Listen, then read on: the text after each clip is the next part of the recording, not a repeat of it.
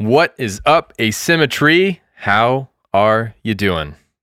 Really enjoyed Rodney Clemens' visit to Mirai. We've been trying to get him to Mirai for a few years now to really dissect and discuss his knowledge of boxwoods, but I was particularly excited to podcast with Rodney in person because as far as soulful bonsai practitioners, I don't know that I've had the experience of meeting somebody that quite embodies a soulful approach to bonsai in the way Rodney and his wife Charlie do. And I've had the pleasure of visiting their garden and getting to know Rodney over the years amongst professional endeavors. But just sitting down and getting to talk and particularly getting to talk about the patina of a garden and the creation of a bonsai life and lifestyle was really, really interesting and sort of filled my soul with goodness.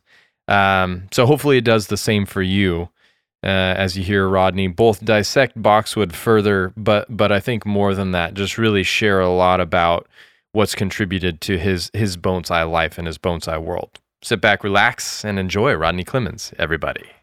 Oh man, is that chair comfortable? Yeah, pretty much. Yeah. Have you sat down all day, or have you just been standing grinding on that boxwood? All day long. All day. Do you love it? Yeah. Do you really? Yeah. Like, I feel like bonsai practitioners, people ask them if they like, if they love it, and I almost feel a responsibility to be like, I love it. I love it. I love the pain. Yeah, I actually do. I mean, You do? It gets into a period with boxwoods where you got to think, you got to look, but there's this repetition that you just get on. And so when I get broken, like doing the cleaning on the video and everything, it really takes me a while to get back. And if I'm tired, like when you got here, I was like trying to get back in the zone. It just wasn't happening. Yeah. So Yeah. tomorrow morning will go good. You'll be back, huh? Yeah. Interesting. Did you and Jesus have a talk about the information you wanted to fill in? No, not really, No. I guess. Okay. Well, he seemed pleased with everything, and we took a few things twice and everything, but Mhm. mostly he seemed fairly pleased, shaking his head yes and Well, stuff. I just got so much out of last night's live stream, but when you came to me this morning and you said, hey, I got more, I just thought, oh, we'll film it, but we might as well just talk about it now. Sure. There's pieces that are left unaddressed that we need to discuss. Yes. I mean, one of them, do you want me to tell you ahead of time, or are we already on? Oh, we're already going, man. Okay. Yeah, yeah. All right. We did this to me last time. Yeah, We're halfway into it we got before I you. realized. Yeah, we got you. Well, one of the important things is just what people overlook with boxwoods is how active they are all year long. And so you go through the period in spring and everything with watering that you realize they're drinking a lot of water, they're growing. That's obvious. They slow down a little bit in the summer, then they pick back up in the fall. But it's one of those trees that doesn't stop during the wintertime. And it drinks more than most trees do. So during the winter, people that put them into a cold storage area or put them in the background, I see a lot that die from that or get really weak from it. Really? And so I recommend people putting them up front because they drink more than anything during the winter in my collection anyway. Yeah. So the tendency is to forget about them. Yeah. Yeah. Do you cold shelter your trees? We do in a very abstract way. A lot of the bigger ones and everything stay out. We have the ability to. Oh, what's up, Troy? Oh, gotcha. Goodbye. Thanks. All right. All right. That's Okay. right. Thanks, Troy. So we do winterize, and we have everything situated. So like the bigger things that I've gotten to where I don't move any longer, we have the ability to put bottom heat under them and wrap the pots in a freeze cloth that will protect them. So we are protecting those. Some of the older, especially deciduous trees, we're moving into a greenhouse that we keep cold. If I could air condition it, I would. But we keep it all opened up and everything until we get to really cold weather. We're fine until 25, 24, something like that. Then we start shutting down.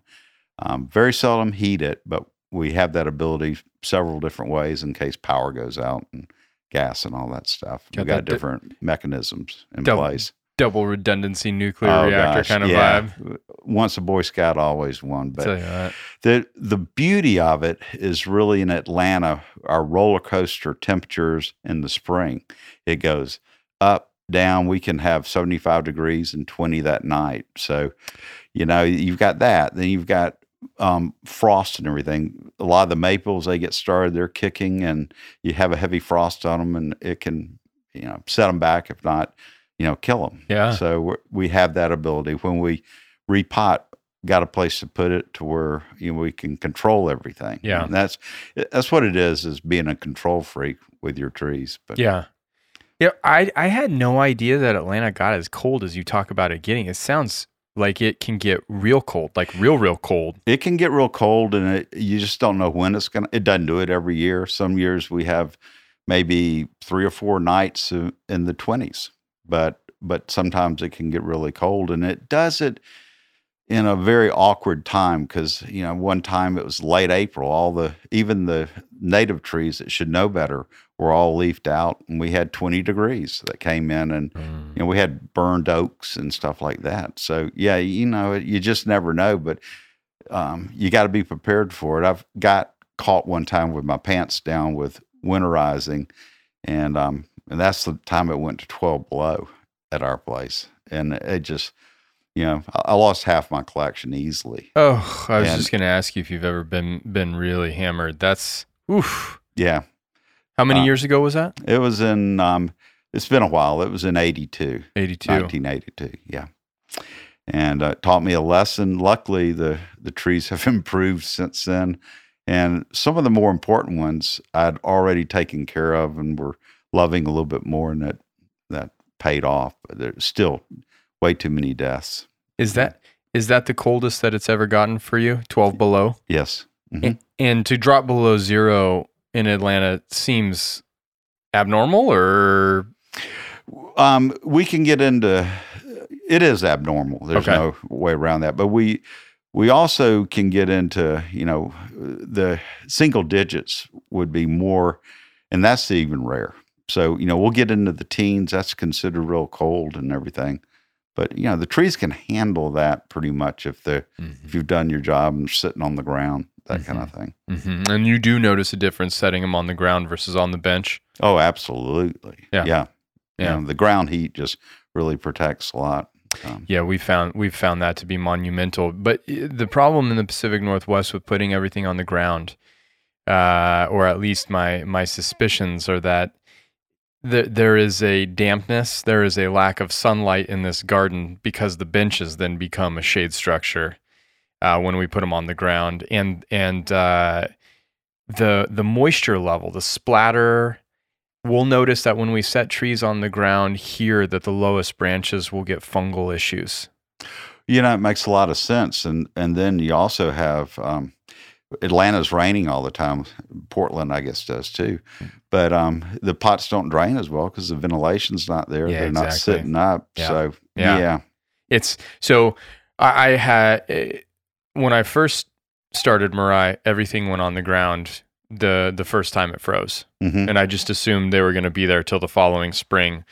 And sort of progressively over the past 11 years, we've had some very, very severe winters that have been very cold and problematic. But unless I'm going to drop below 20 degrees, I try to leave them on the benches because it's such a physical feat to set this garden down and then pick it back up. Yeah. It's terrible. And you don't have small trees either. No. And really I'm overreacting to it all from one instant, and that I know that. Mm-hmm. But it's hard to, to go back and it's just really hard. But at the same time, that's the beauty of age. You get to where you have to start rethinking what you're doing. Yeah.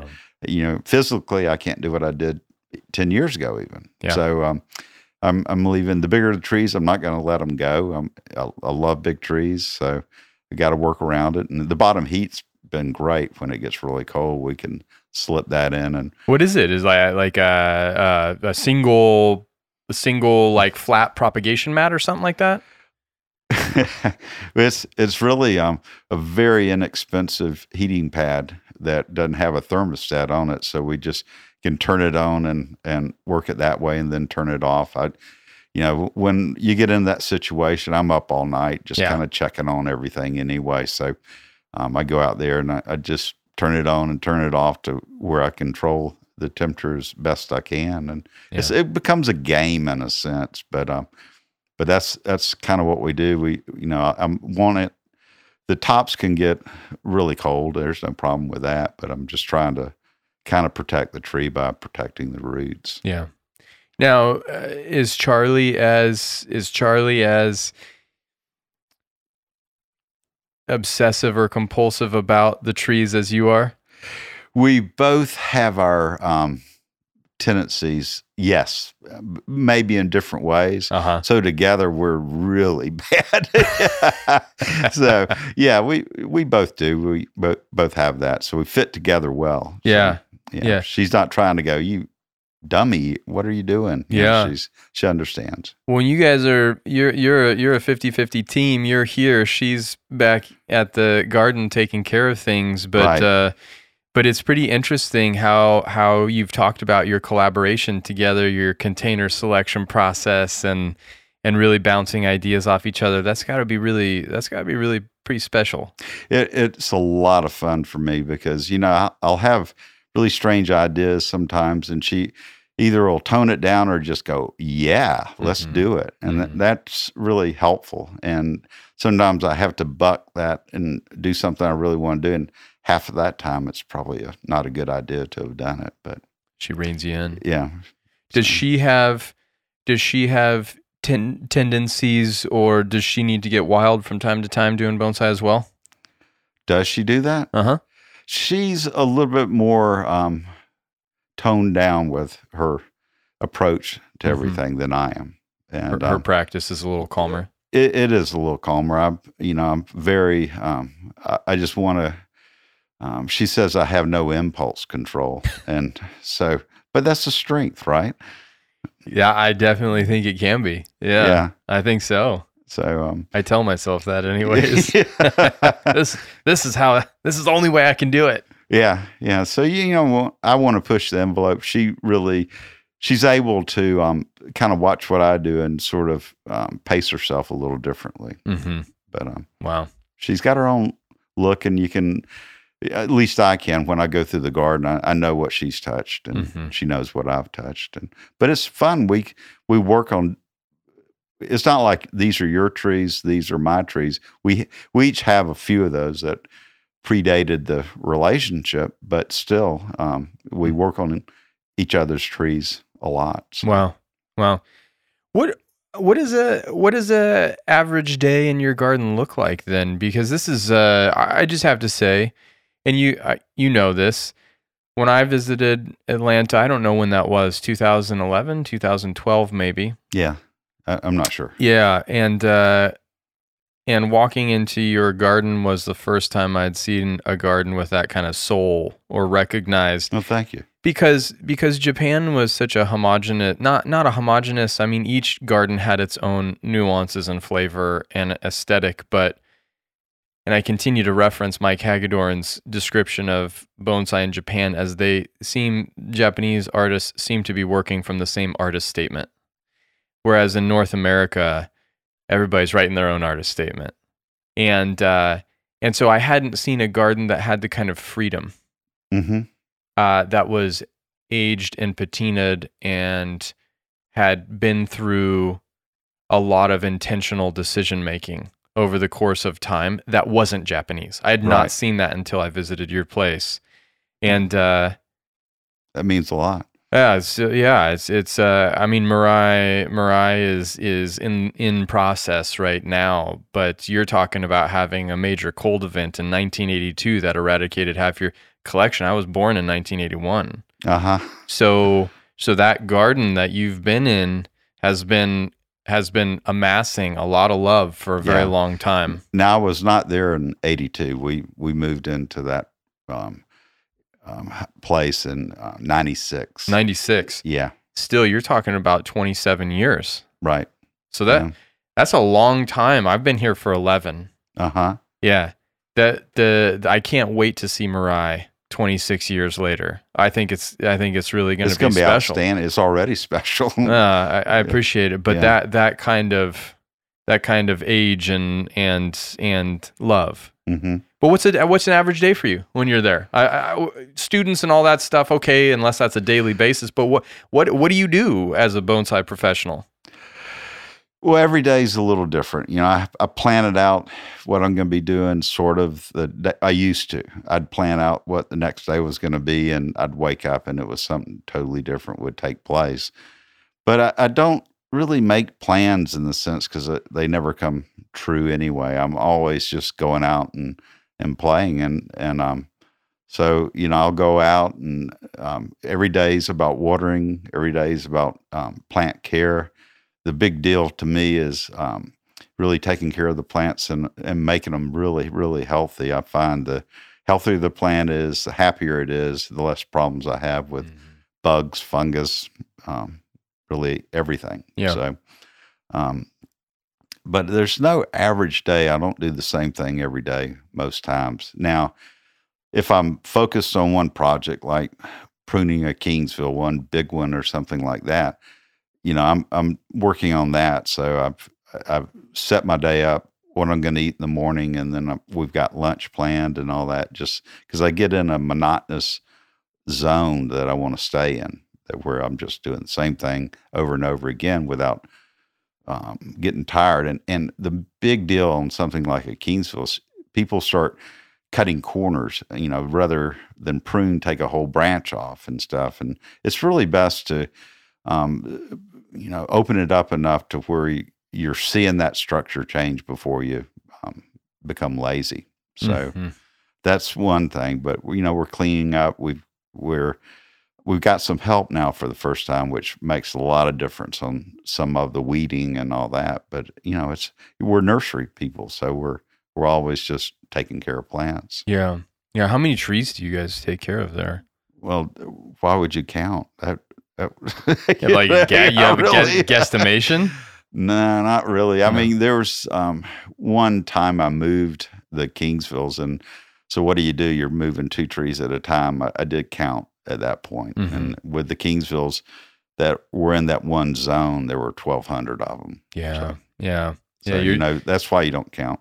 But the Kingsvilles, you're growing those as more like allowing them to mature as nursery stock?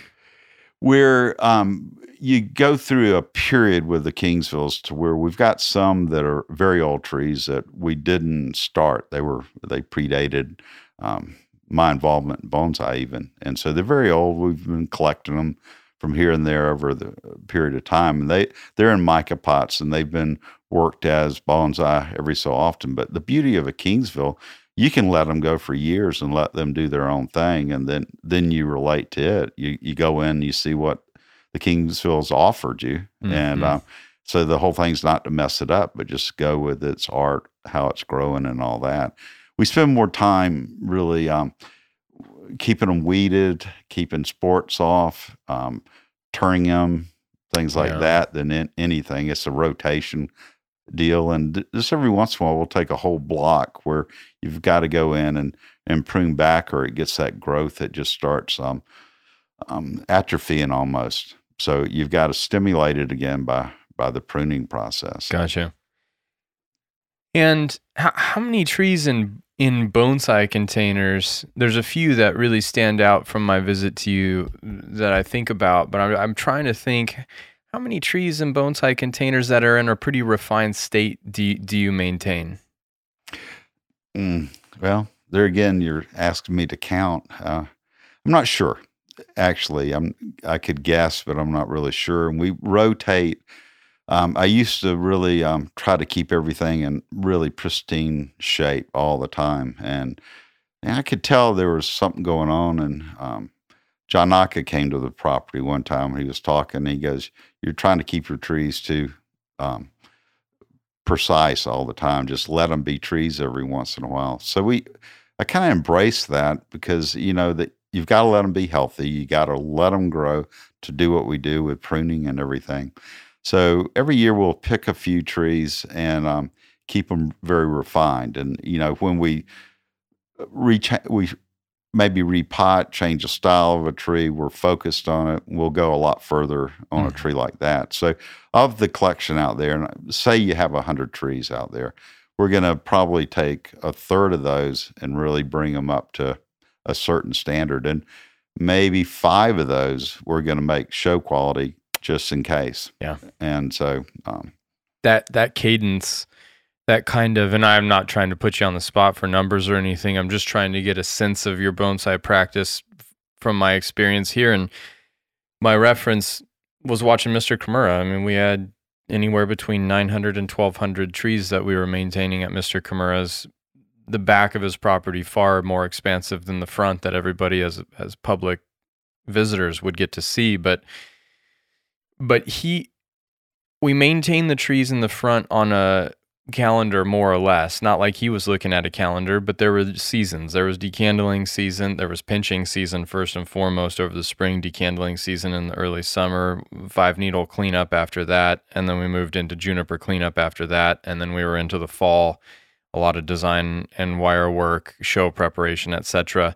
But over the course of, it was almost like in the spring, yes, there were going to be some trees that were going to be repotted that he was going to invest his efforts in more than other trees, show trees that he knew were on the docket for potential Kokufu, entries, or even potentially Kokufu prize trees, Taikon 10 prize trees that he focused on. But he would always pick, and I don't know what led him to pick them, probably just his passion for the project that he was engaging with, but he would pick roughly a handful of trees that you saw the full-blown Kimura like mojo. Yeah. The mojo. And when precision. And it was more than just styling or anything. He just was infusing that tree with his energy. He was looking at it every day. He was specifically fertilizing that tree differently than everything else.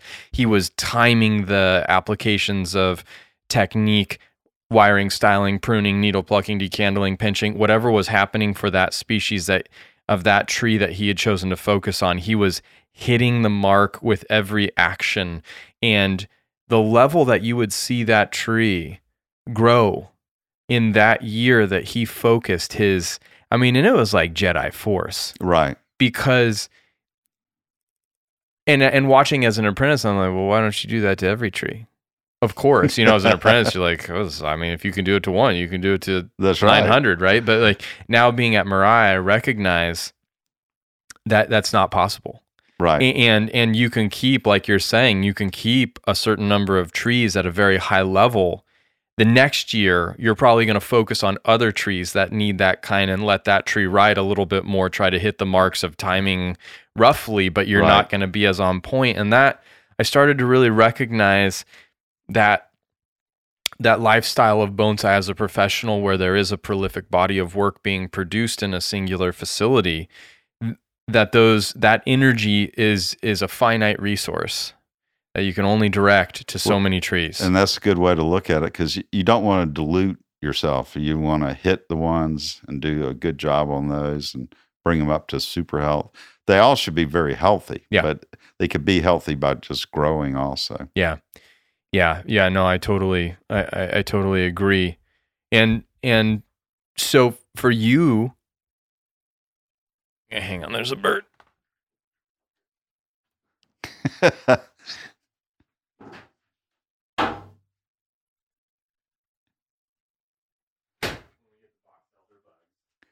Oh, the birds go after the easy bait there. Yeah, they sit there and they can't just eat the bug. They got to bang on the structure. Well, they're thanking you. Yeah, whatever. I don't care for that specific bird. They're rather destructive, but anyways. Shit, what was I talking about? Just keeping trees up to a certain level, whether you can do it to your whole collection. at once. And yeah. But the reason I asked you that in general was just to understand on a daily basis how you go about handling it. Like, do you pull a tree into a specific space that you're going to engage in a major wire project on? Does that happen periodically, frequently? What does that look like for you? I do pull it in. I have sort of a halfway wiring area where I can just put a couple wires on a tree here or there, put a guy wire on, all the materials are out there. And then I kick back and get really comfortable. We have those large decks, and I've built a ramp up, or we built a ramp up to get onto the decks. And now I can roll a very heavy tree. Your little dingo could get on this deck now. Mm-hmm. And so we bring the trees up there, and I can sit them out. They're out in the sun. They're up on the deck to where I can look at the lake and enjoy sort of a comfortable time at enjoying paradise. I mean, we live in paradise. You might as well enjoy it, right? So they'll sit up there. My wire station will be set up and everything. I can kick back close to the house and everything, and it's in shade. We can put fans up and stuff, and I concentrate on that one tree. I'm in one spot, not losing my concentration, looking at other things or chasing birds away, all that kind of stuff. Yeah. But you have a substantial garden outside of the bonsai trees, though. You've got a landscape that you've created there. You've got a lot of, really incredible stonework, wonderful garden design. What is it like to take care of that and maintain it? Well, we're actually starting to get help with that, and we've developed a different attitude to where some of the stuff is we're letting it grow too, mm-hmm. than reining it in at a time. But it's you start picking your what's important to you each day. And so some days we don't work on the bonsai other than watering and stuff like that, and going and looking at them, making sure everything's okay, and working on something in the landscape or, whatever. We've got a life, and I'm trying to learn to embrace that. Yeah. Pandemic really helped with us on kind of staying at home and focusing on maybe something other than bonsai. Right. And did you used to be a garden designer? Yes. I started out in the nursery business at a young age, 13. And so I've always worked with plants, but I was sort of told that maybe I should work for myself at one point, sort of like, get out of here, kid, and so I got into landscaping, just as landscaping, and saw that wasn't that much fun, really. And I was been into bonsai, and I was looking at a Japanese garden book at a bonsai shop and went, oh, I'd love to do this. And the next year next week, got a job offer to build a garden for somebody, and went for it, and kind of did that for a while. And Japanese gardens were hot in Atlanta for long enough that we got pretty good at it. And then it started waning. And so, we would have gone hungry if we'd stayed doing that. But we applied the same art to just a natural garden. We were doing the streams, waterfall, boulder placement. The tree work was the same. Really, all we were doing is not including some of the lanterns and stuff like that. But it was the same look, the same idea. You're bringing the North Georgia mountains down to the city of Atlanta and letting people enjoy them. You could put in almost a seashore look and let somebody enjoy that. So it was a lot of fun. And the amazing thing is, while we're working on the gardens, that the quality of work we were doing and the way we were learning about the garden helped with the bonsai. The better I got with the bonsai helped with the garden building, and it just kept going back and forth. So, it's like your whole life should build on itself, and one should affect the other. So the better you get at one thing, the better you should apply it and work. But bonsai kind of has always been sort of a nucleus of that for me. What do the Georgia mountains look like? Well, they're part of, when you look at, in one way, it was like one of the older mountain ranges in the world. I think there's one of three that's really old. So in Atlanta is where sort of the mountainous area starts and goes up. So once you hit to North Georgia, we've got tall mountains. And then right after that, you go into mountains that are tall for the east, which are, around 6,000 feet. So it's pretty mountainous, but Atlanta's not in that mountain area. We're right in between the Piedmont and the mountains. So we're at 1,000 feet. So and at 6,000 feet in Georgia, what kind of plants? No, that's North Carolina, right across. Oh, North Carolina. Well, what kind of plants are growing up there? All kinds of stuff. And, black spruce. You've got some killer. Brain dead all of a sudden. But beech. You got killer beech that are up there that are really short, fat trunk trees that are, for bonsai would be about 5, 6 feet, 7 feet tall. Oh, big trunks. Big. Yeah. So, incredible. But, you're up high. It's up in that area. They've had snow every month of the year. It's kind of really kind of cool. But there's, not a lot of those mountains, and they're hard to get to, and they're heavily wooded. So, it's hard to go around. And some of the ridges and everything is back to bonsai, but some of those stone, just cliffs that are in these mountains have wonderful bonsai material. They're just hard to get to, and they're rare. And so when you do find something that's Yamadori in our area, it's very special. There are not a lot of them. So you get some old age and stuff, but it's just not a lot. So actually it's more special. Yeah. So there aren't people out there actively collecting because there's just not the number of trees to be out there doing it. Well, there's nobody really collecting a lot of things for sale. There are people.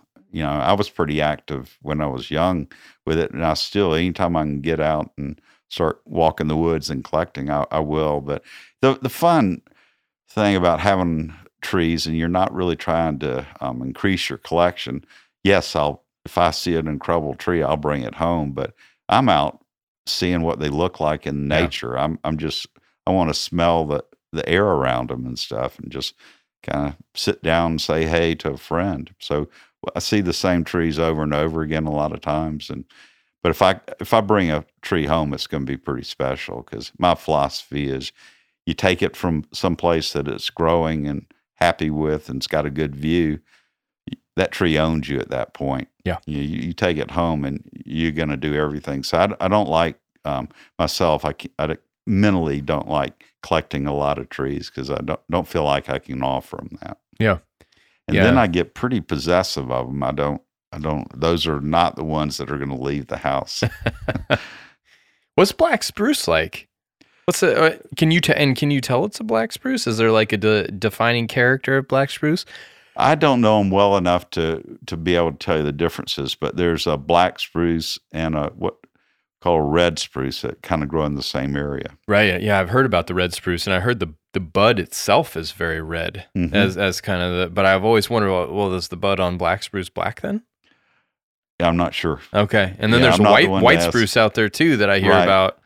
Yeah. These are foreign to me. I've looked them up on Wikipedia. That's about it. Yeah, I've seen none with a lot of character other than just straight up beautiful trees. Don't get me wrong, but you don't have the wild character, but they're great for looking at, seeing how they operate, seeing what the forest looks like together, then make it with something else. I've got some buddies that live up on, one guy lives at 6,000 feet.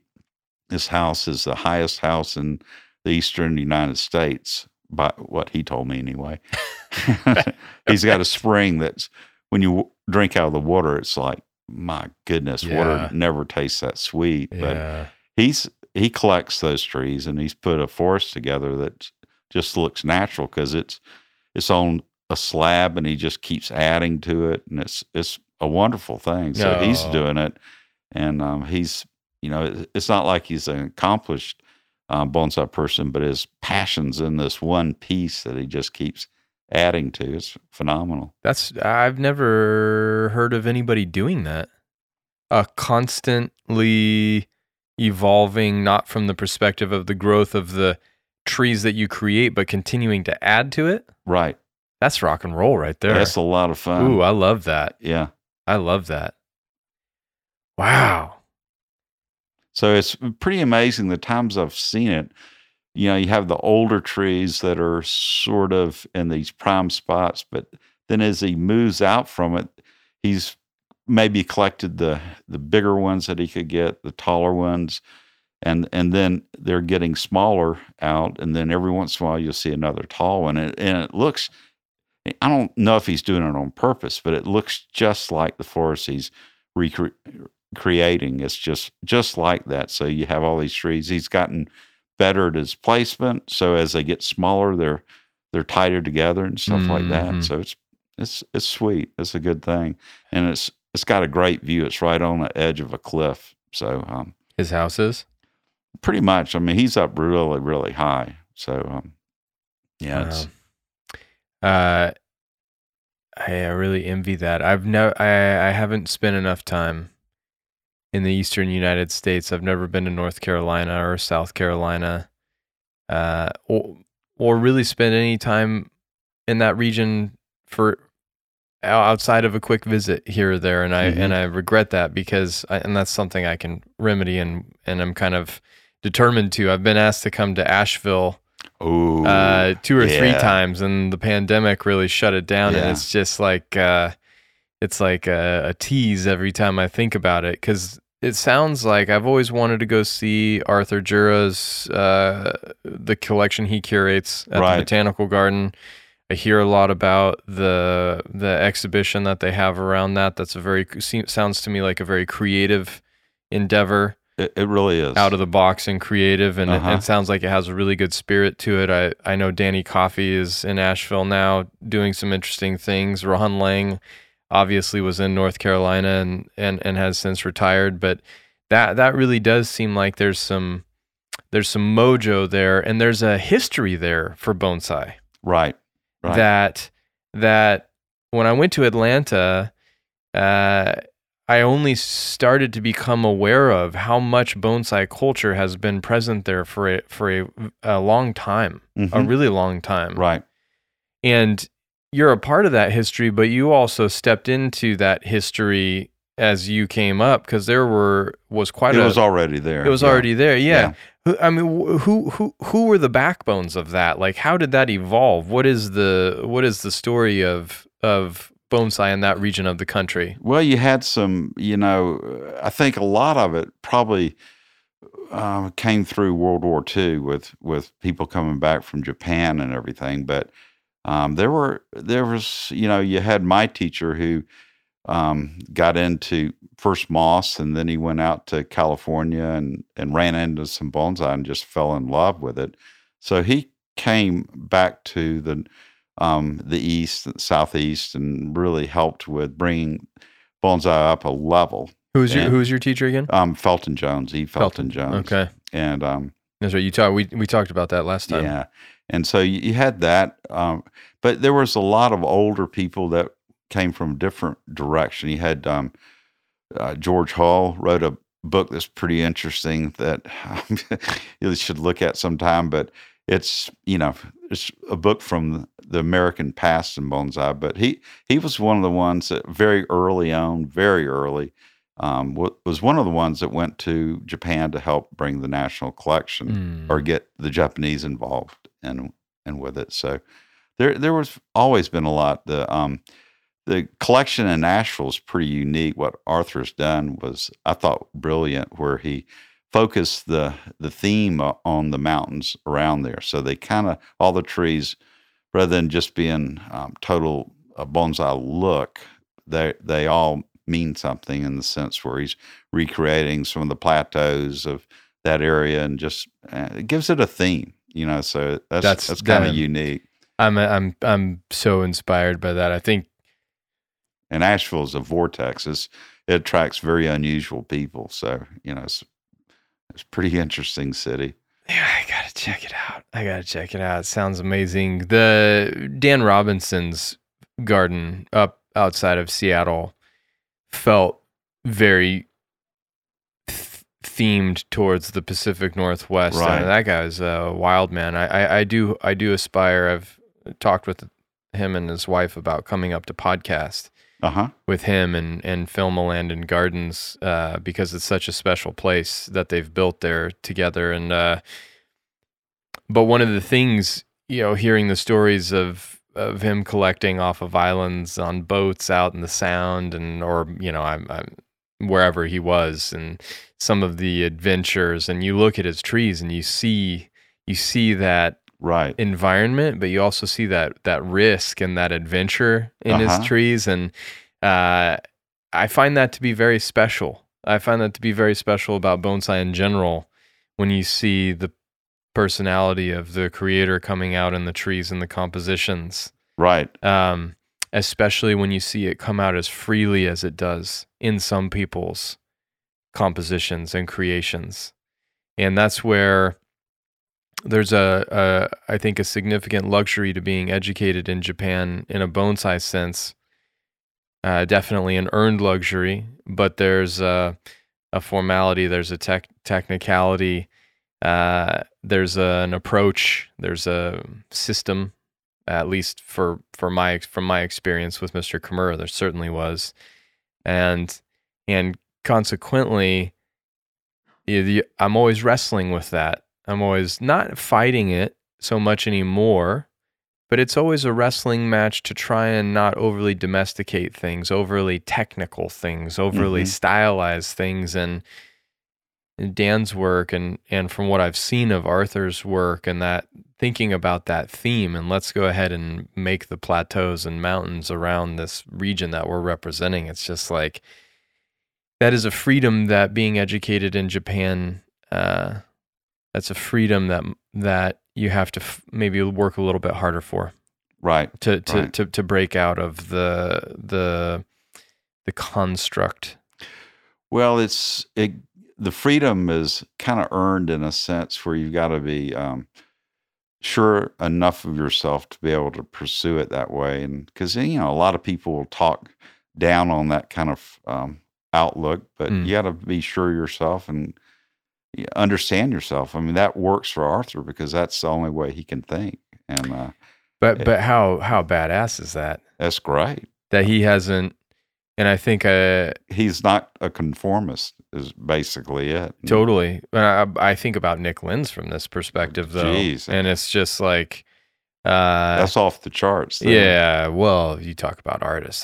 That's true artist right there. Nick Lenz was next level. Is next level. I know his bonsai practice is different now, but his work might be the most iconic work of all the North American artists as specific standalone pieces. I mean, people talk about Yuji Yoshimura, people talk about John Naka and Harry Hirao and Ben Oki, and there's a cornucopia of North American artists that have left a very, very significant impression. Von Banting and Nick Lenz's trees and the way that he handled it is special. Very, very, anybody who looks at them will not forget the carved face in the deadwood or the, Well, the amazing thing when I was fortunate enough to see his collection when it was really, everything was there. And it was, the amazing part is, as a technician in bonsai,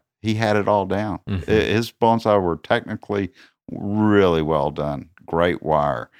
But then you throw the fun parts of Nick Lenz thinking outside the box, because he was making his own pots. He would know what he wanted out of it, make his pots, and then you're talking about throwing the tanks in, running into trees, and the faces carved in them, and very well done. I mean, it wasn't like it was just sloppily done. It's not some kitschy thing. It was well executed. Out. Yeah. Yes. Yeah, I don't.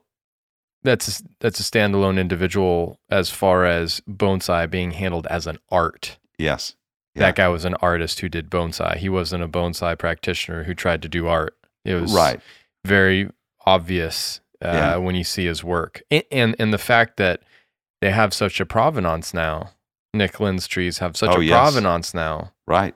And I do feel like some of Von Banting's trees are cherished in that same way. Some of John Naka's, the few true blue John Naka's collection trees, Right. from his backyard, Right. have some of that. But you don't see that a lot. You don't have that provenance exist with a tree a lot, and that's where Nick separated himself from everybody. Oh, yes. From that perspective. That's cool. You got to see it in the heyday, huh? Well, at least at the very end of it, he was Mhm. still making pots and stuff like that. So it was, but the trees were all mature. So Yeah. that's the advantage of it. But what a character. You had to pass his little mustard test when you came to see him. He really viewed you pretty strongly, and it was kind of fun to weather the storm and go, okay, he's going to let me see his trees. Well, wait, you say he looked at you through and through? What, he just probed you with little? Well, he didn't probe me. He grabbed me by the scruff of the neck and jerked me right up to him where he was 6 inches away, and he asked me a few questions and then go, okay, and let me go. And it's like, whew, okay. Wow. Whoa. But I'd met him years before in the Everglades. We were both collecting cypress and went around the corner of the same big tree. And there we were. And he goes, what are you doing? I said, same thing you are. He goes, what am I doing? But he was a character always, I'm sure. Yeah. And, wife, very neat lady also. Oh, interesting. As time passes and these places change, it's just such a constantly shifting medium. And not only from the aspect of the tree, but it's a constantly shifting medium from the aspect of the individuals and the personalities and the community and the facilities. Right. The gardens, the creative institutions that breed the creation of these compositions are changing. And to get to see different people's interpretations and the ecosystem within which they create is very, very special, very, very intimate. And that's really something that I've come to learn so much more about building Mirai and seeing other people's places, to jump at the opportunity to see a space before it's gone or before it changes, because it's an undeniable fact that the maintenance and the physical aspects of bonsai are very demanding. Oh, yes. Very demanding. But then that helps in a certain sense. I mean, you stay in shape because you got to. You're doing it every day. Yeah. Which helps. Yeah. And, personally, I've seen bonsai change a lot in the 50-ish years I've been doing bonsai. And it right now is just so exciting for me. There's no way I want to slow down in the sense of doing bonsai, maybe traveling and all that part. But I'm really, all of a sudden, I'm starting to focus on my own trees in a different way. I'm seeing them different. Maybe it's because I'm running out of time in a sense where why not work on them now when I can still do it? But you start going to other people's collections and seeing them, when I come here and I see trees that really get me excited, and I'm going to apply a lot of that to some of the trees that I have.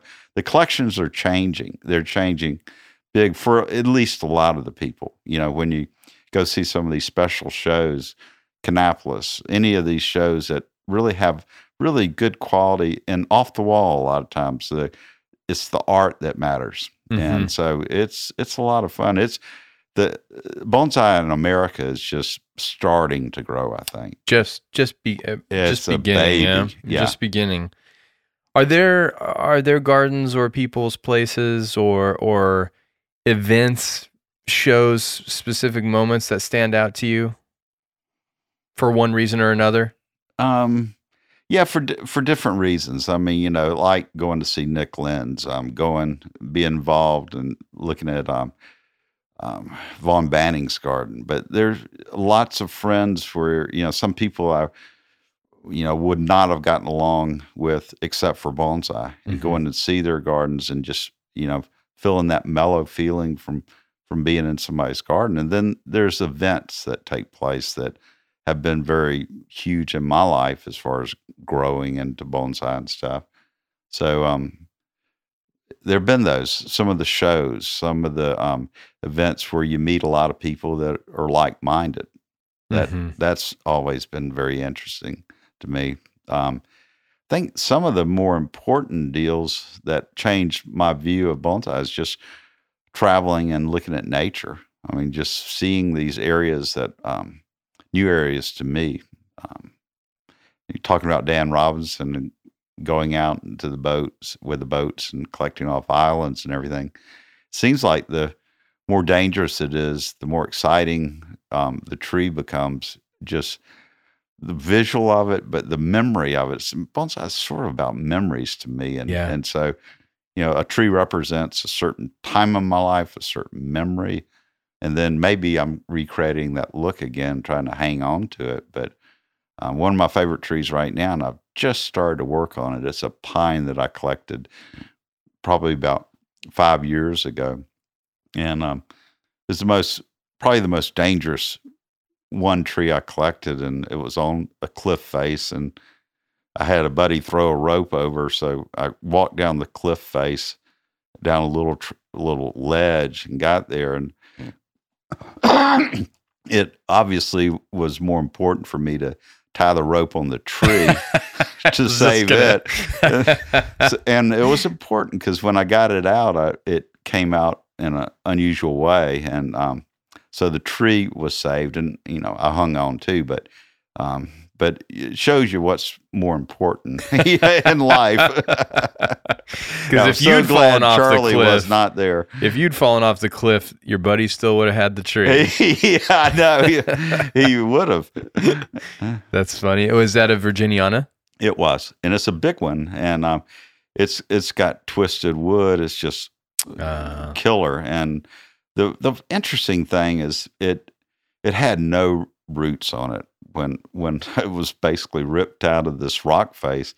I felt really bad, and I took it home just because what do? You got to really try, but I felt really bad and potted it in just almost straight with large at the bottom, working my way up with Kiryuzuna, and the tree never missed a beat, never slowed down. And so I've taken my time, 5 years, and now I'm going to wire it and start working with it. Yeah. So I moved it into sort of the foreground where it was always kind of into the back, and it's going to be my next exciting project at the house. It's just I've been waiting on it. Just the time's got to be right before something like that happens. But I'll always remember that important thing of protecting the tree, not yourself. Right. I mean, right. That's the tree's been there a lot longer than I have. And technically, if we don't screw it up, should be here long after we're gone. That's exactly that's the goal. Yes, sure is. Go ahead. One thing that I'm starting to notice is, and it's happening, but the importance of public collections that are, you have gardens and stuff. You named Arthur's Garden at Asheville Arboretum and stuff, but Chicago, some of those other gardens are just phenomenal place to go look at good bonsai, and it's fun watching those evolve too, with getting new trees and new curators that are going little different directions and stuff like that. Yeah, using the new knowledge that's coming out.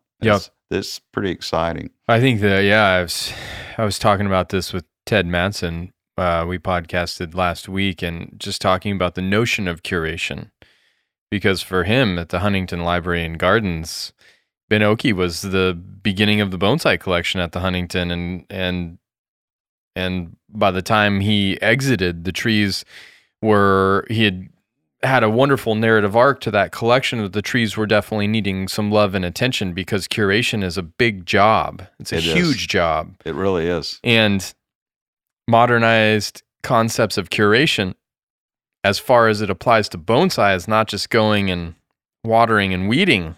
Right. Using the trees to create contextual discussions, and Aaron Packard and Ted I think are both really working hard. But I know Chris in Chicago is working hard as well, and there's some exchange and collaboration of collections now, which is very, very special and important. Yes, for that to be able to happen. And speaking of Nick Lenz, when they did the Nick Lenz exhibition at the National Arboretum, it was, I didn't go in person. I only saw images, but I know that we kind of orchestrated the transport of the Pacific Bonsai Museum trees across the country to get there, or we're part of that chain of communication, which was really interesting. But that's exciting. That's really exciting, because that's bonsai growing as a historical element and representation.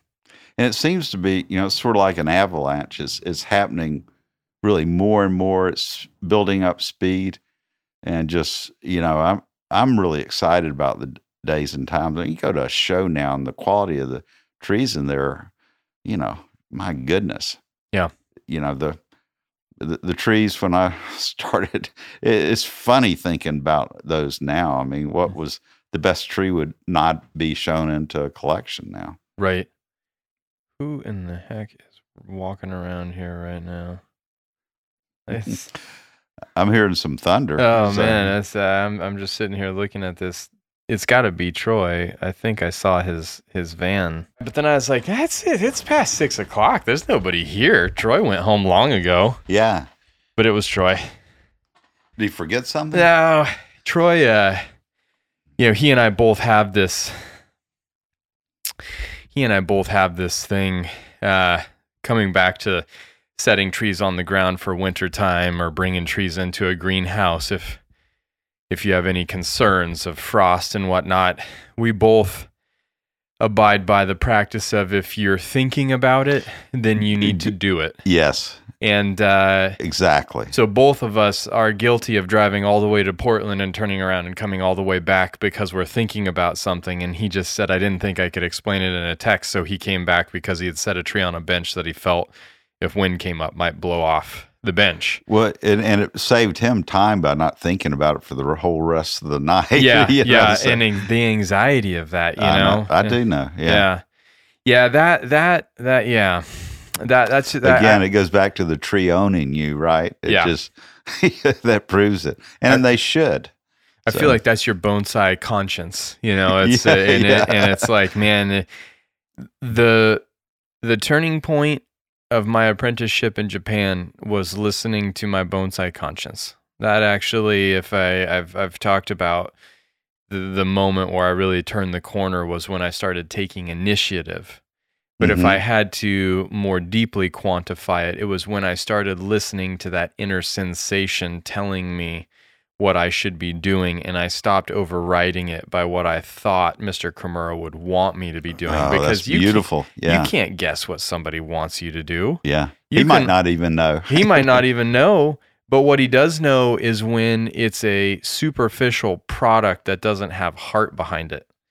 And when you listen to that instinct, that is your guidepost. That's your own bonsai practice starting to inform your decisions. And man, both in my conduct as an apprentice and the quality of my work, it was almost an overnight thing. Really, It took me a long time to get to that turning point of realization. But once I realized it, it really, and to this day in my life, the times that I don't listen to that, I have suffered greatly. Oh, sure. I have suffered greatly. Yeah. But you had to have that education before that big moment hit, and have it really positive for you. Yeah. Painful education. Well, it's painful, but that one moment, everything fell into place. Yeah. That's great. Yeah. Yeah. What else about Kingsville didn't you tell us? Yeah. Well, you got to keep some secrets, right? Don't empty the clip on your secrets. Well, I sort of felt like last night I just didn't explain certain things well. And so there's the kind of a progression of the year for Kingsville is interesting in the sense where yes, you can. The easy time, the smart time to repot, say, is in spring, and it is for most plants and most trees. But Kingsvilles give you that opportunity to stretch that out and almost do it any time of the year. But here's my feeling on Kingsvilles is, in a lot of trees I've started adapting. Kingsville is sort of the tree that showed me bonsai.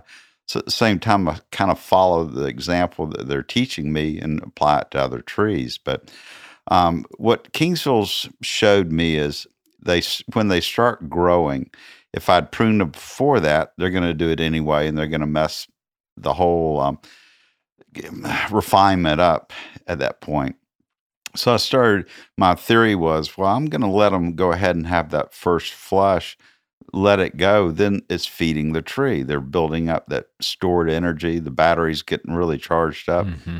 And then I can apply it. So I've started doing that with Kingsville, and that really worked nicely, where some trees I might edit a little bit if I'm going to show them in the spring, but mostly I let them have that growth period. Mm-hmm. And then I let them harden off, and then I start working on depending on what I want out of them. So I can work them quickly after that and get them to grow fast and put more branches on and get a little bit more twigging by getting another season in, right? By starting earlier and working it.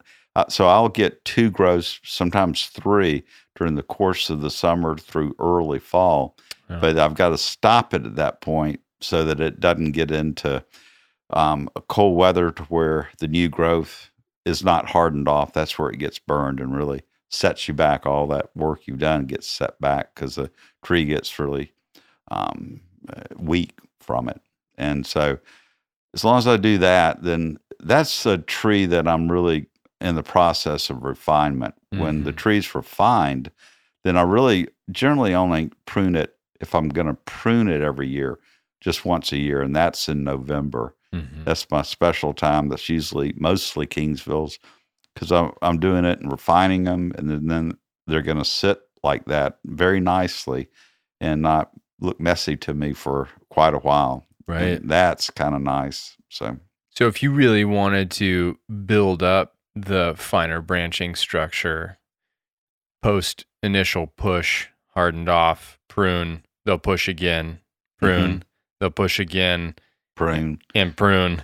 Yeah. Right. And then would you still do the November work, or are they growing slow enough that's a different methodology? Yeah. And so there's a separation there. And I don't think I explained that very well last night. But I mean, there are approaches with all bonsai. You're doing this. What are you really trying to achieve by your work at that period? And Kingsville's one of those that.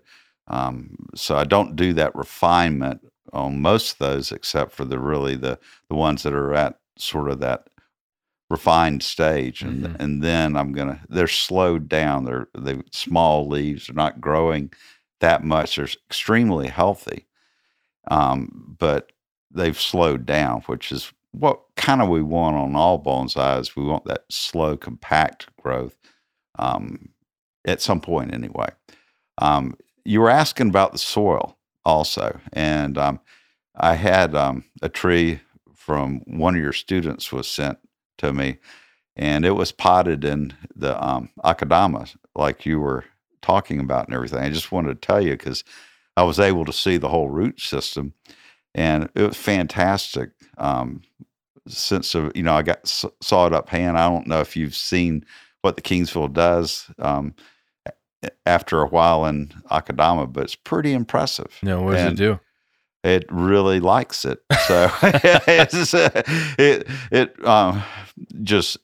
was incredible, the matrix of the roots through the soil. And then what Kingsville does that's pretty interesting is it's one of the trees that it does the matrix through the soil, but once it fills that up, then it starts almost lifting itself out of the container. Right.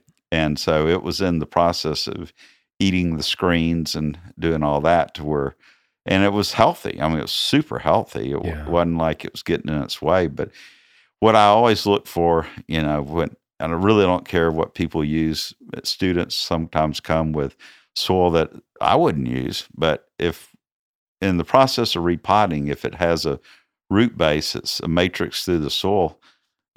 What can I say? I mean, it's working. Tough just to argue with. Yeah. Whatever they're doing with that, this is constant reinforcement. Mr. Kamar used to say there's just no bad soil. Yeah. Which isn't totally true, and he knew that. Yeah, but it's how you handle it or exactly. how it works for you. It's how you water. Yeah, exactly. How you water. Yeah. But I'm just saying that, that gave me a whole new look for at Akadama.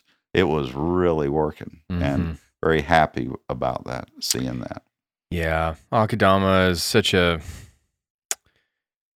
a delicate mistress. Yes. Because not all Akadama is created equally. Right. And I don't think we totally understand Akadama entirely. I think we only understand parts of it. At least that's what I'm coming to realize. I know that's true with me for sure. Yeah. Yeah, but I think when you look at it, it has this unique structure for a clay particle. It has this organic matter that gives it a cation exchange capacity. It has this ability to tolerate. But I think the other thing about Akadama that I just have recently been learning as we've been digging into more of like the mineral balancing in the container, which is just a total shit show to try and understand that. Let me tell you. I agree. That's a freaking nightmare. Yeah. Trial by error almost. Yeah. It came about from me because so many people have issues that they say, is this a disease? Is this a pest? How do I deal with this? And you can always say, well, you can water better, water oxygen, but the water quality that in the world is going down. Right. There's no place that's like, man, my water used to suck and now it's great. I haven't heard that. Yeah. What I have heard is we used to have good water and now it is just garbage. Alkalinity, boom, pH skyrocketing. Yes. Mineral content skyrocketing. So you've got basic water and you've got hard water. And that's a real problem for bonsai cultivation because in the confined environment of the shallow container, that water sits around for longer. Yes. Has a harder time leaching out toxicity that accumulates. You have a much smaller soil mass to buffer that constant input of pH and mineral content, and consequently, an Akadama as a particle, I don't think a lot of people realize how high of a buffering capacity it has. It resists changes in behavior, which is why we can get away with it for a certain amount of years. But when you cross that threshold, you can't change it. It's just as highly buffering of positive changes as it is of negative changes. Wow. And so when you think about that, if it took you 3 or 4 years to get a tree into a state of poor health or ill condition based on mineral balancing or mineral offsets, toxicities, then it's going to take you the same amount of time to fix it unless you have a really good arsenal of tools and knowledge. And that's what brought it about for me, because I recognized there are things that happen that are unexplainable, and it's got to be based on deficiencies and toxicities. And in fact, that's exactly what we got super, super deep into and have continued to explore, know? And it's tough. It's tough to fix. It's tough to know. And even it takes a lot of effort. The people that are collecting water in their rain barrels and doing it that way, I mean, that's just work. You know? It's easier to straight out of the hose. It's easier to try and not, right? It's easier to keep doing what you're doing and not try to correct it. The problem with that is, I think, and I don't know how much this is shifting in Japan in terms of the health of the trees. The biggie for me has always been, if a tree is green and growing, it doesn't mean it's healthy if you're having to spray it with chemicals every week. That's a good sign. It's sort of the canary right there, isn't it? Yeah, I think so. Disease and pest, and Japanese bonsai is really heavily dependent on chemicals to a degree that we can't fathom in the United States. So it's great that their trees are green and healthy. There are a lot of crops across North America that are supposedly green and healthy. that take a lot of chemical maintenance, Mm-hmm. and we digest that. Yes. And that is a real issue and problem and source of things that are growing in significance and severity. So just looking at all of that and saying, okay, I'm going to abide by the same principles of fertilizer application and water behavior, etc. It seemed like a losing battle to me. Mm-hmm. But I know everybody doesn't have the test group to make these observations and try and fix them or change them, and that's where I think Mirai is a really good facility to be doing that. That's a great facility for that. Yeah. Yeah. You've got a great team. Yeah. It's obvious. Yeah. Surrounded by good people. Yeah. That I really trust to do the things that we do, because we do some pretty risky things. Yeah. Well, yeah, but you got the back, being a fly on the wall, which has been really fun for the last couple of days. I'm really good at being a fly, I've decided, but, just listening to the way you guys interact and what you're talking about, thinking about, everybody's heads in the same spot. Mm-hmm. And it's good to see. It's been fun. Nice. Thank you for that. Yeah. There is a certain degree of peeking behind the curtain, if you will, Mm-hmm. when you invite people into your space, professional / I guess here it's very intimate because it's such a big part of my life. So anybody who comes here, I don't live here at the moment, but it doesn't mean that I don't live here. Right. Well, your energy's here all the time. Yeah. Nothing gets past you either. I've noticed, Well, yeah, but that's a blessing and a curse, right? Well, it's a blessing, Did it ever occur to you to not live at the garden? No. Yeah. It's we don't have, ours is so simple compared to this, and it's not simple to us all the time, but it's pretty simple. There's no way I could do what I do in Bonsai without being right there and not having the commute and stuff. Yeah. It's just no way. Yeah. I'm excited at some point to get back here, but it's been a big change. It's been a really big change. Mm-hmm. I can't say that it has been that it has been all bad though. I can see where it could be really good in the sense where you're taking a step back and looking at it from a different perspective. Yeah. And looking at your trees, they're not. This doesn't sound maybe right for you, but they're not suffering with you not being here. Sure, they're looking great. Yeah, so the tension is still there. The thought's still there. No, I'm still here. I still live, eat, and breathe bonsai. I just don't sleep it now. And right. And I think one of the things that started to weigh on me at this place was that I was living in it so much that I was having a hard time enjoying it or seeing beyond what wasn't getting done, what wasn't finished, what wasn't looking good, and it's the first thing I do. That separation is important, isn't it? And I envy the fact that you can live in it and it serves you. And I think I will mature to a point where I can also do that. But for a while there, it was starting to eat me up.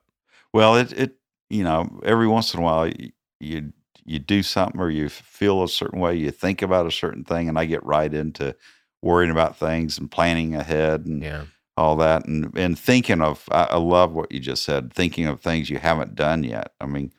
You can't be in that kind of control anyway, and so bad space. Yeah, bad space to be in. You feel like you exist in the present pretty well. I really do. Mm-hmm. I'm living the moment and riding that wave, and I really try to do that, and it's becoming easier and easier. Frustrates some people I know, but I live in the moment. Is that a would you call that wisdom? I don't know. I haven't really thought of it that way. Maybe I would like to, but I can't give myself that kind of credit. Sure. I respect that. Yeah. But I know it's a lot more fun when you live in the present. It's got to be. Yeah. It is. Yeah. So. Yeah, I'm trying to get better at that. I don't know. That feels like a lifelong goal. lifelong process. How's that? Well, and it is. I mean, we learn things as we go. I wasn't always like this at all in the way I feel about myself, but it comes. Yeah. It did with me. Some things start happening that are sort of game changers in your life, and do you succumb to it or do you grow from it and improve? And I feel like with myself, I've improved, and my art's gotten better, and that's super important to me. It's like I'm not just maintaining now; I'm really creating things that satisfy me and excite me, and who else matters? Really. Sure. You should be your best critic and Sure. admirer and cheerleader. When did you feel like you turned a notable corner in terms of that? Well, this has been fun for me to talk to and admit about, but it was a major game-changing accident where I had a super head injury, that skull fractures, seizures, game changer, and it affected things like my vocabulary, my math skills, my smell disappeared. So pretty major injury. And the one thing I noticed that I hadn't lost any of was bonsai. That was a consistent, strong foundation for me. But Charlie started noticing, she goes, you're off the charts right now. Just keep going. Because all my ideas had changed. I was precise, confident in them. And I was seeing things in trees that I'd just hung on to because I knew something great was there. I just, sometimes it's easier to tell somebody else how their trees, how to develop and see something in it than your own trees. Well, all of a sudden I started seeing my own trees, and it released something in me. It just, I changed, and some probably not for the best, but I think most of it was really a good thing. I mean, it's hard. My neurologist one time asked me, how you feeling? I said, I feel great. This is really, this works for me. So, I mean, not everybody can have the head injury and do that. I know it's a serious thing when I see people in the office, but I was one of the lucky ones. It actually helped me. For one thing, I became less angry of a person, which allowed me to be better in bonsai. You just kind of let go of life's baggage? Yeah. A little bit? Wow. Yeah. So. Oh, shit. Well, how long ago did that happen? It was right before we met, but it was January 11th in 2010. Oh, wow. And, it was slipping on some ice and hitting the back of my head. But, the smell came back, and, the vocabulary still suffers, but I'm working on that. The math is slowly coming back. I didn't lose the whole structure of my brain, and it just slowly grows back. But the bonsai it accelerated that, and it was like, wow, opened a door for me. Wow, and that was pretty exciting. Wow, and I've hung on to that, which that's important. So. Yeah, for that to go away after you got that surge, and then all of the other stuff that you don't care terrible, about, wouldn't it? that would be one shown of the gold. Life's mean tricks. Hey, Rodney, look inside this door. Pretty cool, huh? Nope. Your head hurts, doesn't it? But here you go. Right. No, it was a game changer, and it just totally it changed something that was needed, but it really worked well for me. Wow, and, amazing. Yeah. That's amazing. Yeah, the brain is something. It's funny because in college, my professors always talked about how much we knew about plants, but how little we relatively understood compared to what plants are capable of. And you see these big medical advancements in the human body and neuroscience and all of this, and you think, okay, well, we must know more about the human body than we know about plants. And then you talk to a doctor and they're like, oh man, we don't know anything. Yeah. Especially with the brain. I mean, it's amazing. Oh, that's a complex thing. I think of it just in regards to the recent scientific proof of the biological highways, of the beneficial fungi that connect trees' roots and all of the research Susan Simard's been doing. And it's like such a contrast to the competition methodology that I was taught in college, where plants are existing in competition. And I understand competition exists in the forest floor, right? It's not like it's not one or the other. It's a nuance of both competition and collaboration, but it turns out that collaboration is far more prevalent than was initially thought, and very, very powerful tool connected by the fungi.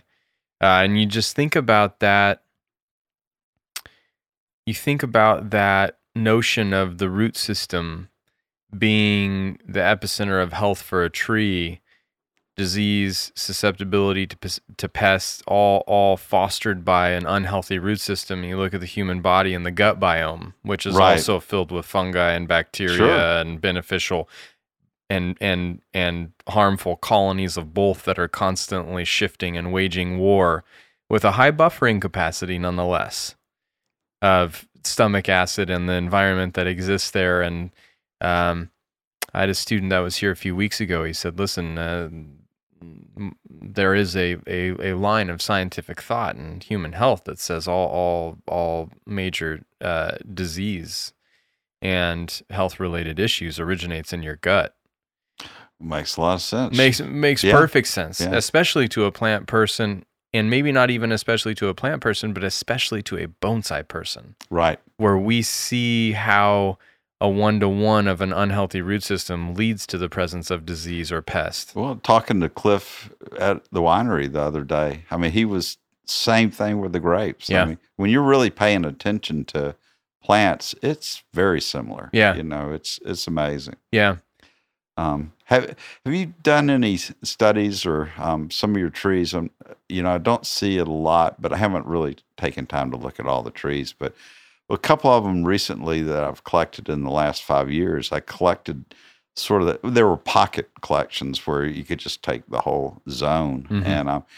And so I've been kind of letting what was the understudy just stay in place and putting that, it looks good on a rock, it kind of makes sense, but it's kind of an interesting relationship that all these plants form. And so it's been kind of fun watching that situation transpire, This is, and I don't know how much of Kusamono or Shitakusa came from, I had heard and read I only could find one reference in a text when I was studying in Japan about Yamadori collectors, like in the real heyday of Yamadori collection, late 1800s, early 1900s in Japan, that they started taking a grass or an understory plant along with the tree during collection. And there wasn't a discussion of why they would do that, but just that it was a common practice for Yamadori collectors. Now, are they taking that to plant with the tree for the biology? Are they taking that as a accent to the tree for the future, presentation or display? Are they taking it because there is some sort of thought of a relationship, whether it be spiritual or biological or something where, is that the birth of Kusamono? Is that the birth of Shitakusa and bonsai display? I just found that to be really, thought-provoking, that was a common aspect of Yamadori collection. Yeah, but it's an easy route, if nothing else. Effortless to see and appreciate that. Yeah, in addition to, I mean, the more you learn about soil, at least for me, the more I've learned about soil, it's alive. And so when I'm fertilizing, when unfortunately when I use chemicals, I'm affecting that life. And and in our stomach, we've got the same but different kind of life involved. But those trees, to get the roots healthy, the soil's got to be super healthy. So, that's why the organic fertilizers. And I like to feed my trees slightly different fertilizers here and there, just to increase some of the stuff. The mojo of that fertilizer is different than this one. And so that's one thing about the Kingsvilles. That's another thing felt like I was a little misleading about is I was saying that was the old nursery way with the cottonseed mill, but we're using some of that. We're using other things also. Mm-hmm. So we're trying to, I always say I like to feed my trees the way I like to eat. I like to eat a diverse amount of food and different things. And I go to a restaurant and I can't get the same thing over and over again. I just want to try something different. Well, the fertilizer I feel like should be the same. I know you get fertilizers that really, really work, but there's you add seaweed to your mix, you add this or that. You just got to give them different things every once in a while. I agree. So, I think the hardest thing to balance that I've recognized is applying a processed fertilizer to plants, because that Akadama buffering capacity means that you can apply a processed balanced feed to your trees and toxicities won't express within the first year. Mm-hmm. You can continue to apply the same thing and toxicities won't express the second year. You can continue to apply the same thing and toxicities won't express the third year. And in fact, they may never express because that plant may never have a toxicity or a buildup of one thing in excess that starts to compromise the system of nutrient availability. But you might have the exact same species, the exact same size, exact same origin, exact same container, exact same soil sitting right next to that tree that has no issue with the way that you fertilize, and fertilizing the exact same way may form a significant issue on that tree. And you look at that and you say, well, what the heck? And you could even have that same situation happen with 2 Prostrata junipers that are propagated from the same tree at the same time as cuttings grown in the same nursery mix over the same period of time in the same blocks, sitting next to each other the entire same time, put in the same bonsai container, the same bonsai soil, same level of health, and you fertilize them, and those 2 trees will respond differently to that. That is some freaky stuff to me. That is real. That's some voodoo right there, and that really psychs me out when it comes to bonsai, because you say, okay, well then how do you fertilize? And that's really just like, how do you water correctly? It's like, well, that's anybody's best guess. Yeah, and everybody does their best, but don't you think with watering, your observation is at least easier? I do. Far easier than nutrition. Yeah. Far easier.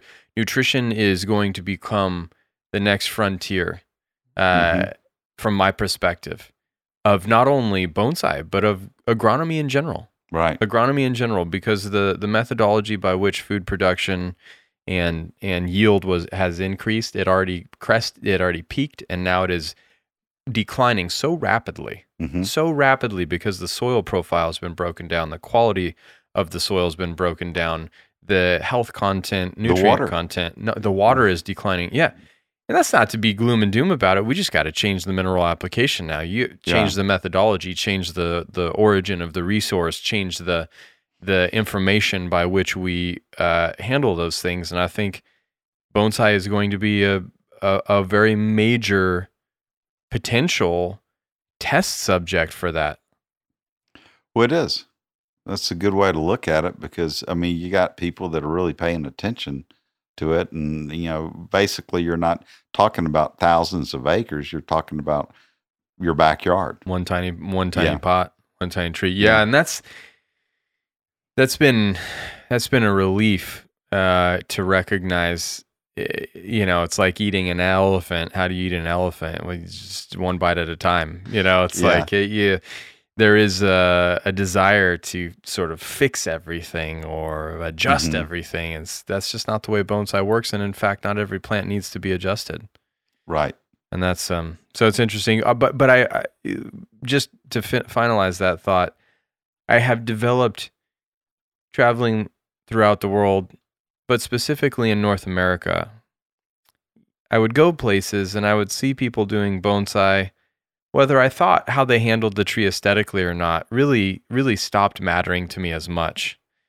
When you would go to somebody's place where their trees were just so incredibly healthy and so incredibly not well maintained from being grammatically sealed or clinical in their sterility, but being well maintained when you could see the love and the age and the patina, and the tree was thriving, and a majority of their trees were thriving because of what they did. Right.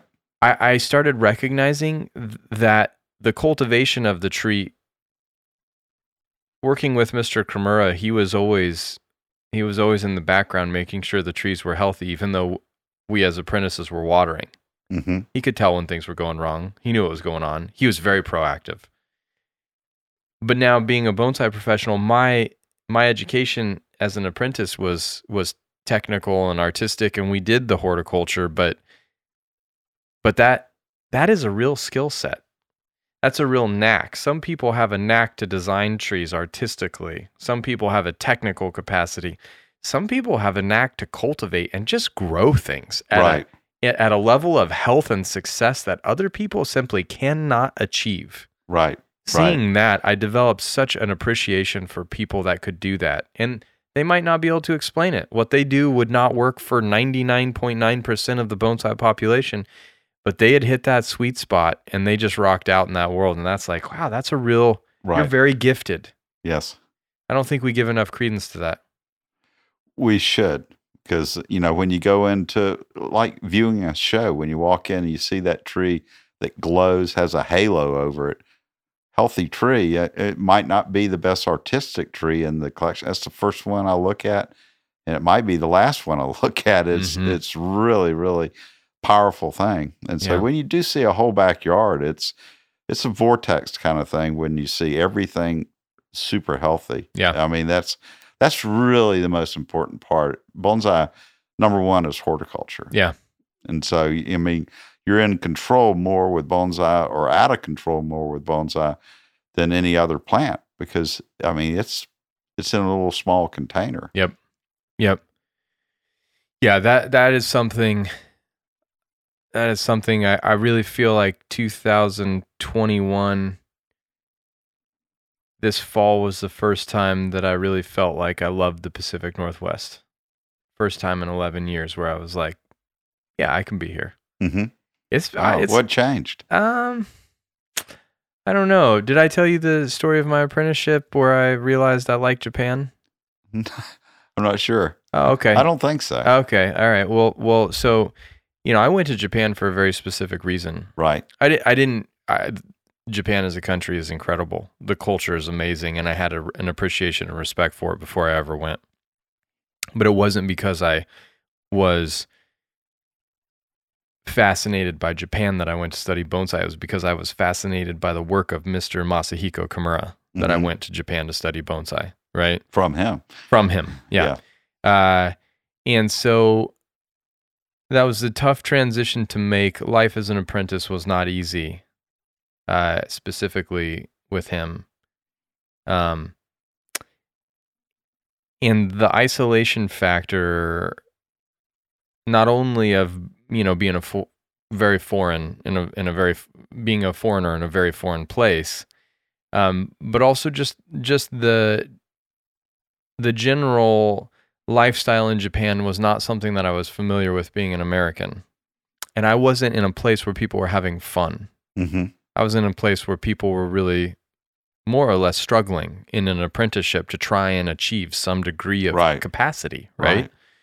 So that was really challenging. A lot of pressure put on yourself. A lot of pressure, and also a lot of pressure created between apprentices. A real significant amount of competition created by Mr. Kimura to get the most out of his apprentices. But that didn't make the human experience enjoyable, which he couldn't have cared less, because an apprenticeship is as much a growth mechanism for the apprentice as it is for their bonsai skill set. And I really do value and have come to appreciate his approach on a lot of levels that I didn't initially understand or appreciate as much. But I was taking the train to Tokyo about 6 weeks before I was going to come back to the United States. And I remember being on the train and I was thinking, I like the train. I like going to Tokyo. I like Japan. It's 5.75 years into my apprenticeship. The first time I'd ever thought that. Not a reflection of people or anything else, just my sensation of being there. 11 years into living in the Pacific Northwest. First fall rains hit. Incredible fall color after a very challenging year at Mirai. And I just thought, I finally like the Pacific Northwest. This is just like a few weeks ago. I just thought, I think I'll live here. Oh, well, that's good. Yeah. That's a shorter commute. Yeah, but the and again, I keep going on these long-winded. I don't know what it is about you and me conversing. That I go on these long-winded rants, but basically what that was fun to rant. Yeah, I guess so. But that was all to say that I think I still haven't mastered the horticulture of the Pacific Northwest. Right. It has been a real challenging, nuanced target. I could cultivate trees better in other places than I've been able to cultivate them here. Not to say that the trees are unhealthy, but there is a degree of health that I know is achievable, and I know I can achieve it, but I have not found out how to achieve it here. Don't you think the game's sort of changing on us, though? I think it's a completely moving target. Yeah. Yeah. So you got to be really good and be able to move yourself really quickly. So it just plainly means you got to really know what you're seeing before it becomes a problem. That's the move right there, though. That's the move. Would you consider yourself a proactive bonsai practitioner? I try to be. Yeah. And I'm constantly gleaming any information I can get to try to do that. But, I make mistakes health-wise with the trees. All of a sudden you go, gosh, what's happened here? Mm-hmm. And it's tough to recover from too. Yes. Once a tree loses health, that's a real battle. Yes. You're now in a fisticuffs to get that thing back.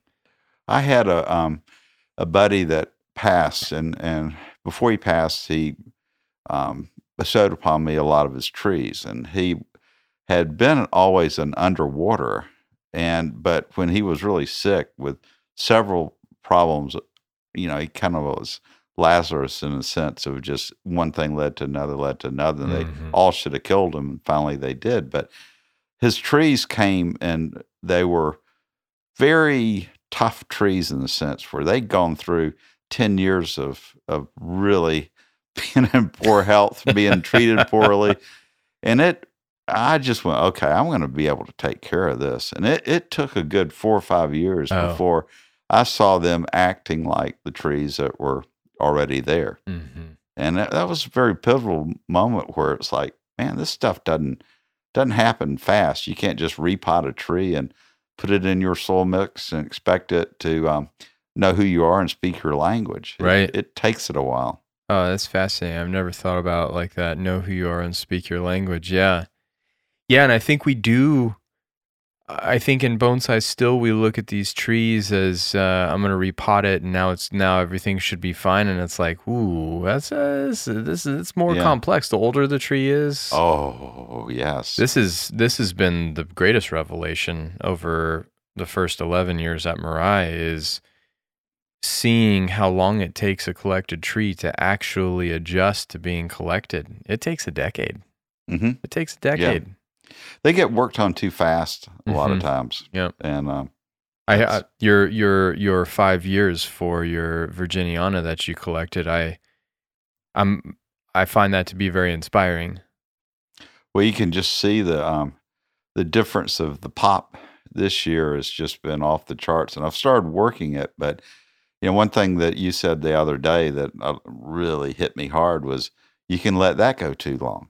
Then all of a sudden you've gotten into a different problem. Yeah. So it's timing and observation and all that. And that's the fun part of bonsai, really, is, that challenge that we're given. Yeah. I've seen so many trees hit that moment where they're ready to be worked. And it's not a moment like a week or a day. It's a moment like anytime this year, we're ready. And then you don't do it. And they're like, well, fuck you then, or then I don't even think it's out of malice. It's just like, we had our moment. You could have brought everything into balance, and now I'm left to my own devices, and that's not always favorable. Yeah. But there's also research, and I speak specifically about conifers and even more specifically about junipers, because I think of junipers as being the first to kind of give you the middle finger when you don't do what they want you to do. But there's some research around trees and plants in general growing too rapidly and too vigorously, and those becoming the trees that are susceptible to issue. Yeah. And it's not because of chemical fertilization, although that can cause trees to grow too rapidly and will potentially negatively impact them in the long run. But plants, it's almost like, nature, that perfect system has really intelligent mechanisms, and with too much foliar productivity in domestic cultivation, plants actually stop producing the things that repel insects. They stop producing phytocides. Because of this, I'm guessing, and I'm anthropomorphizing a little bit, but the resources being prioritized to foliar production. Right.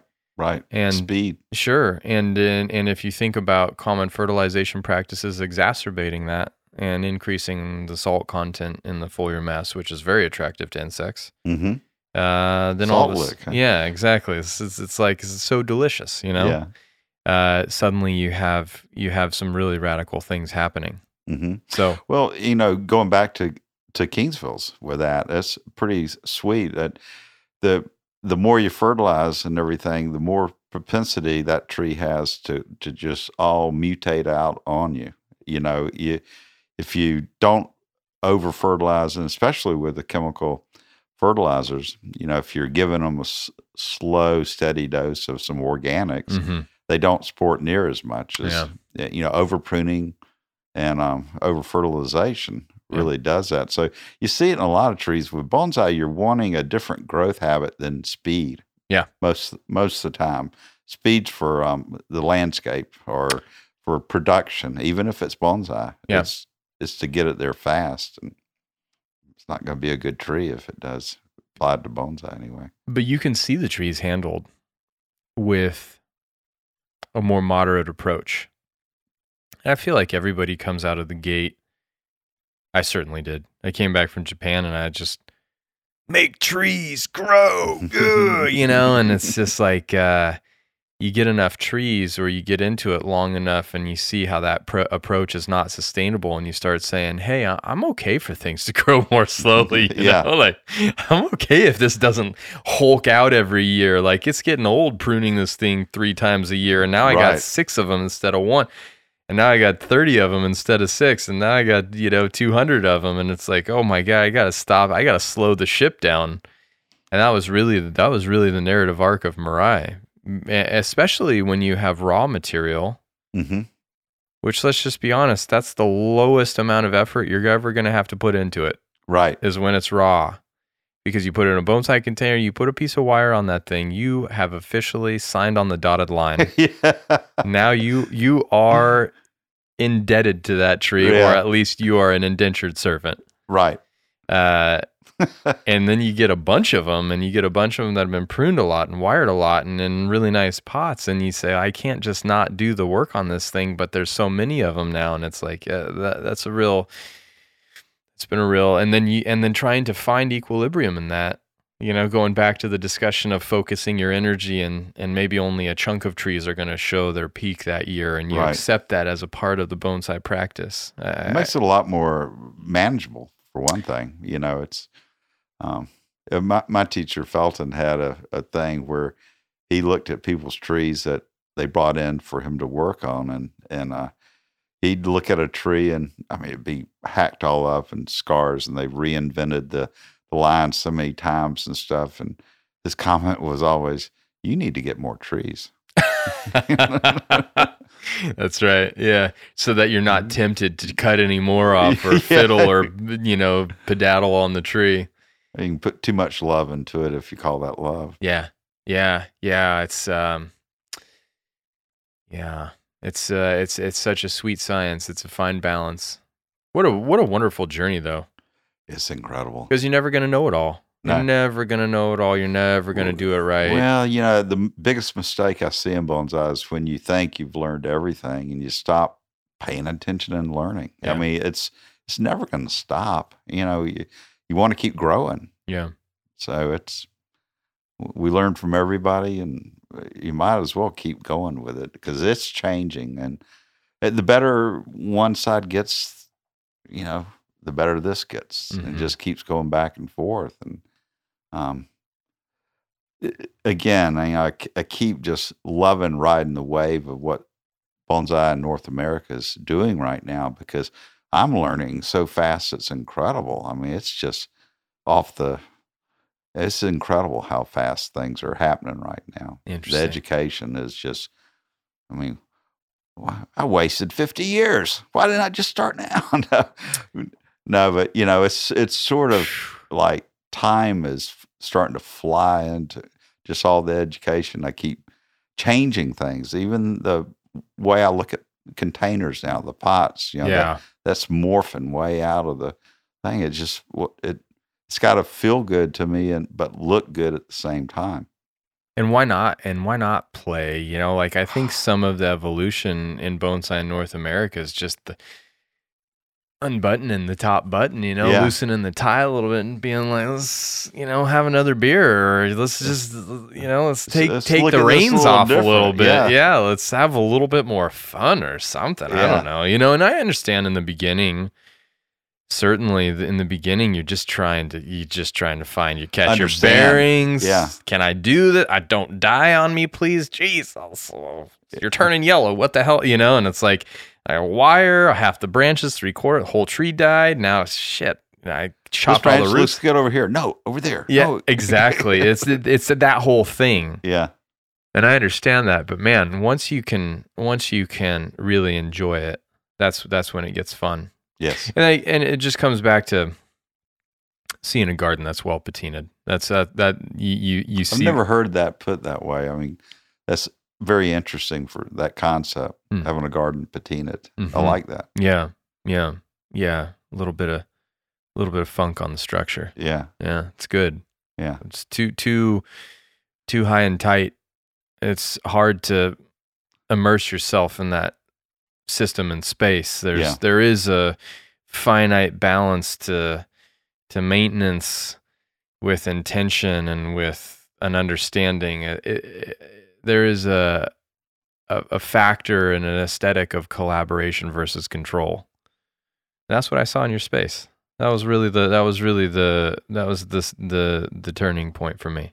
Well, it's good to hear. I'm getting ready to have another type of fun with the garden and everything. I'm starting to. I've amassed the stones, and I'm going to start building some walls and creating just a different kind of look to the garden. Cool. And you know what started it all? No. Besides just being dumb not to have done it since I had the background and everything, but my landscape cloth is starting to deteriorate. So I've got do I spend the time on replacing that, or do I build over the top of it? Mm-hmm. Maybe the same amount of work. Yeah, maybe. So go forward, young man. Oh, very nice. Yeah. Great. So, it's morphing. So cleaning it up, losing a little of the landscape cloth patina and putting it into something else. But it's a different spirit. I mean, those stones all have a soul to them that the landscape cloth does not possess. Unfortunately, the landscape cloth. Landscape cloth. Having a soul would be a bummer. Yeah. That would really cheapen.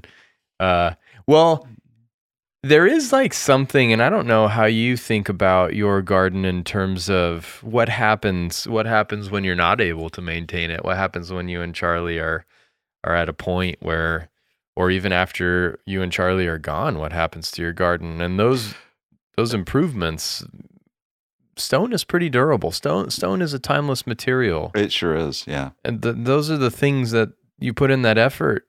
It's going to last. It is going to last, and if somebody comes in and destroys it, that's up to them. But it's all the process, the journey of doing that.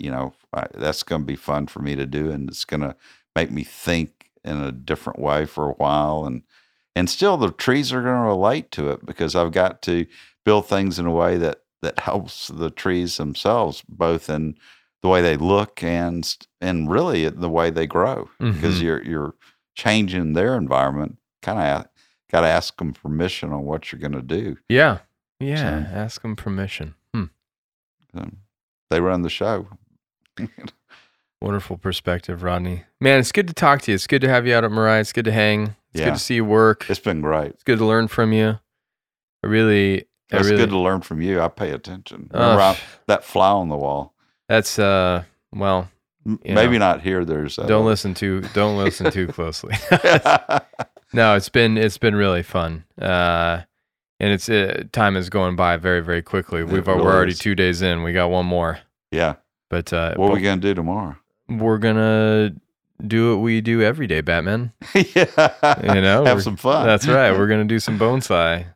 Yeah, unfortunately, I haven't been with you in the workshop. I apologize. It's you come at a time of yet another transition at Mirai. Hey, so you got to happening. Got to captain. It's fun to watch. Captain the ship. Yeah, and it's good. Got a good team again. So it's been being that person that can listen to everything and still work in my own zone. It's been I'm impressed. I'll put it that way. Thanks. Thank you. Yeah. Well, it's wonderful to have you, and it's wonderful to share.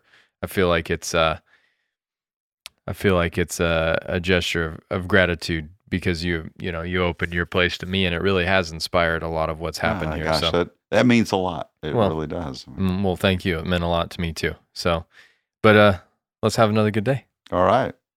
Looking forward to it. Yeah, likewise. Thanks, Rodney. All right.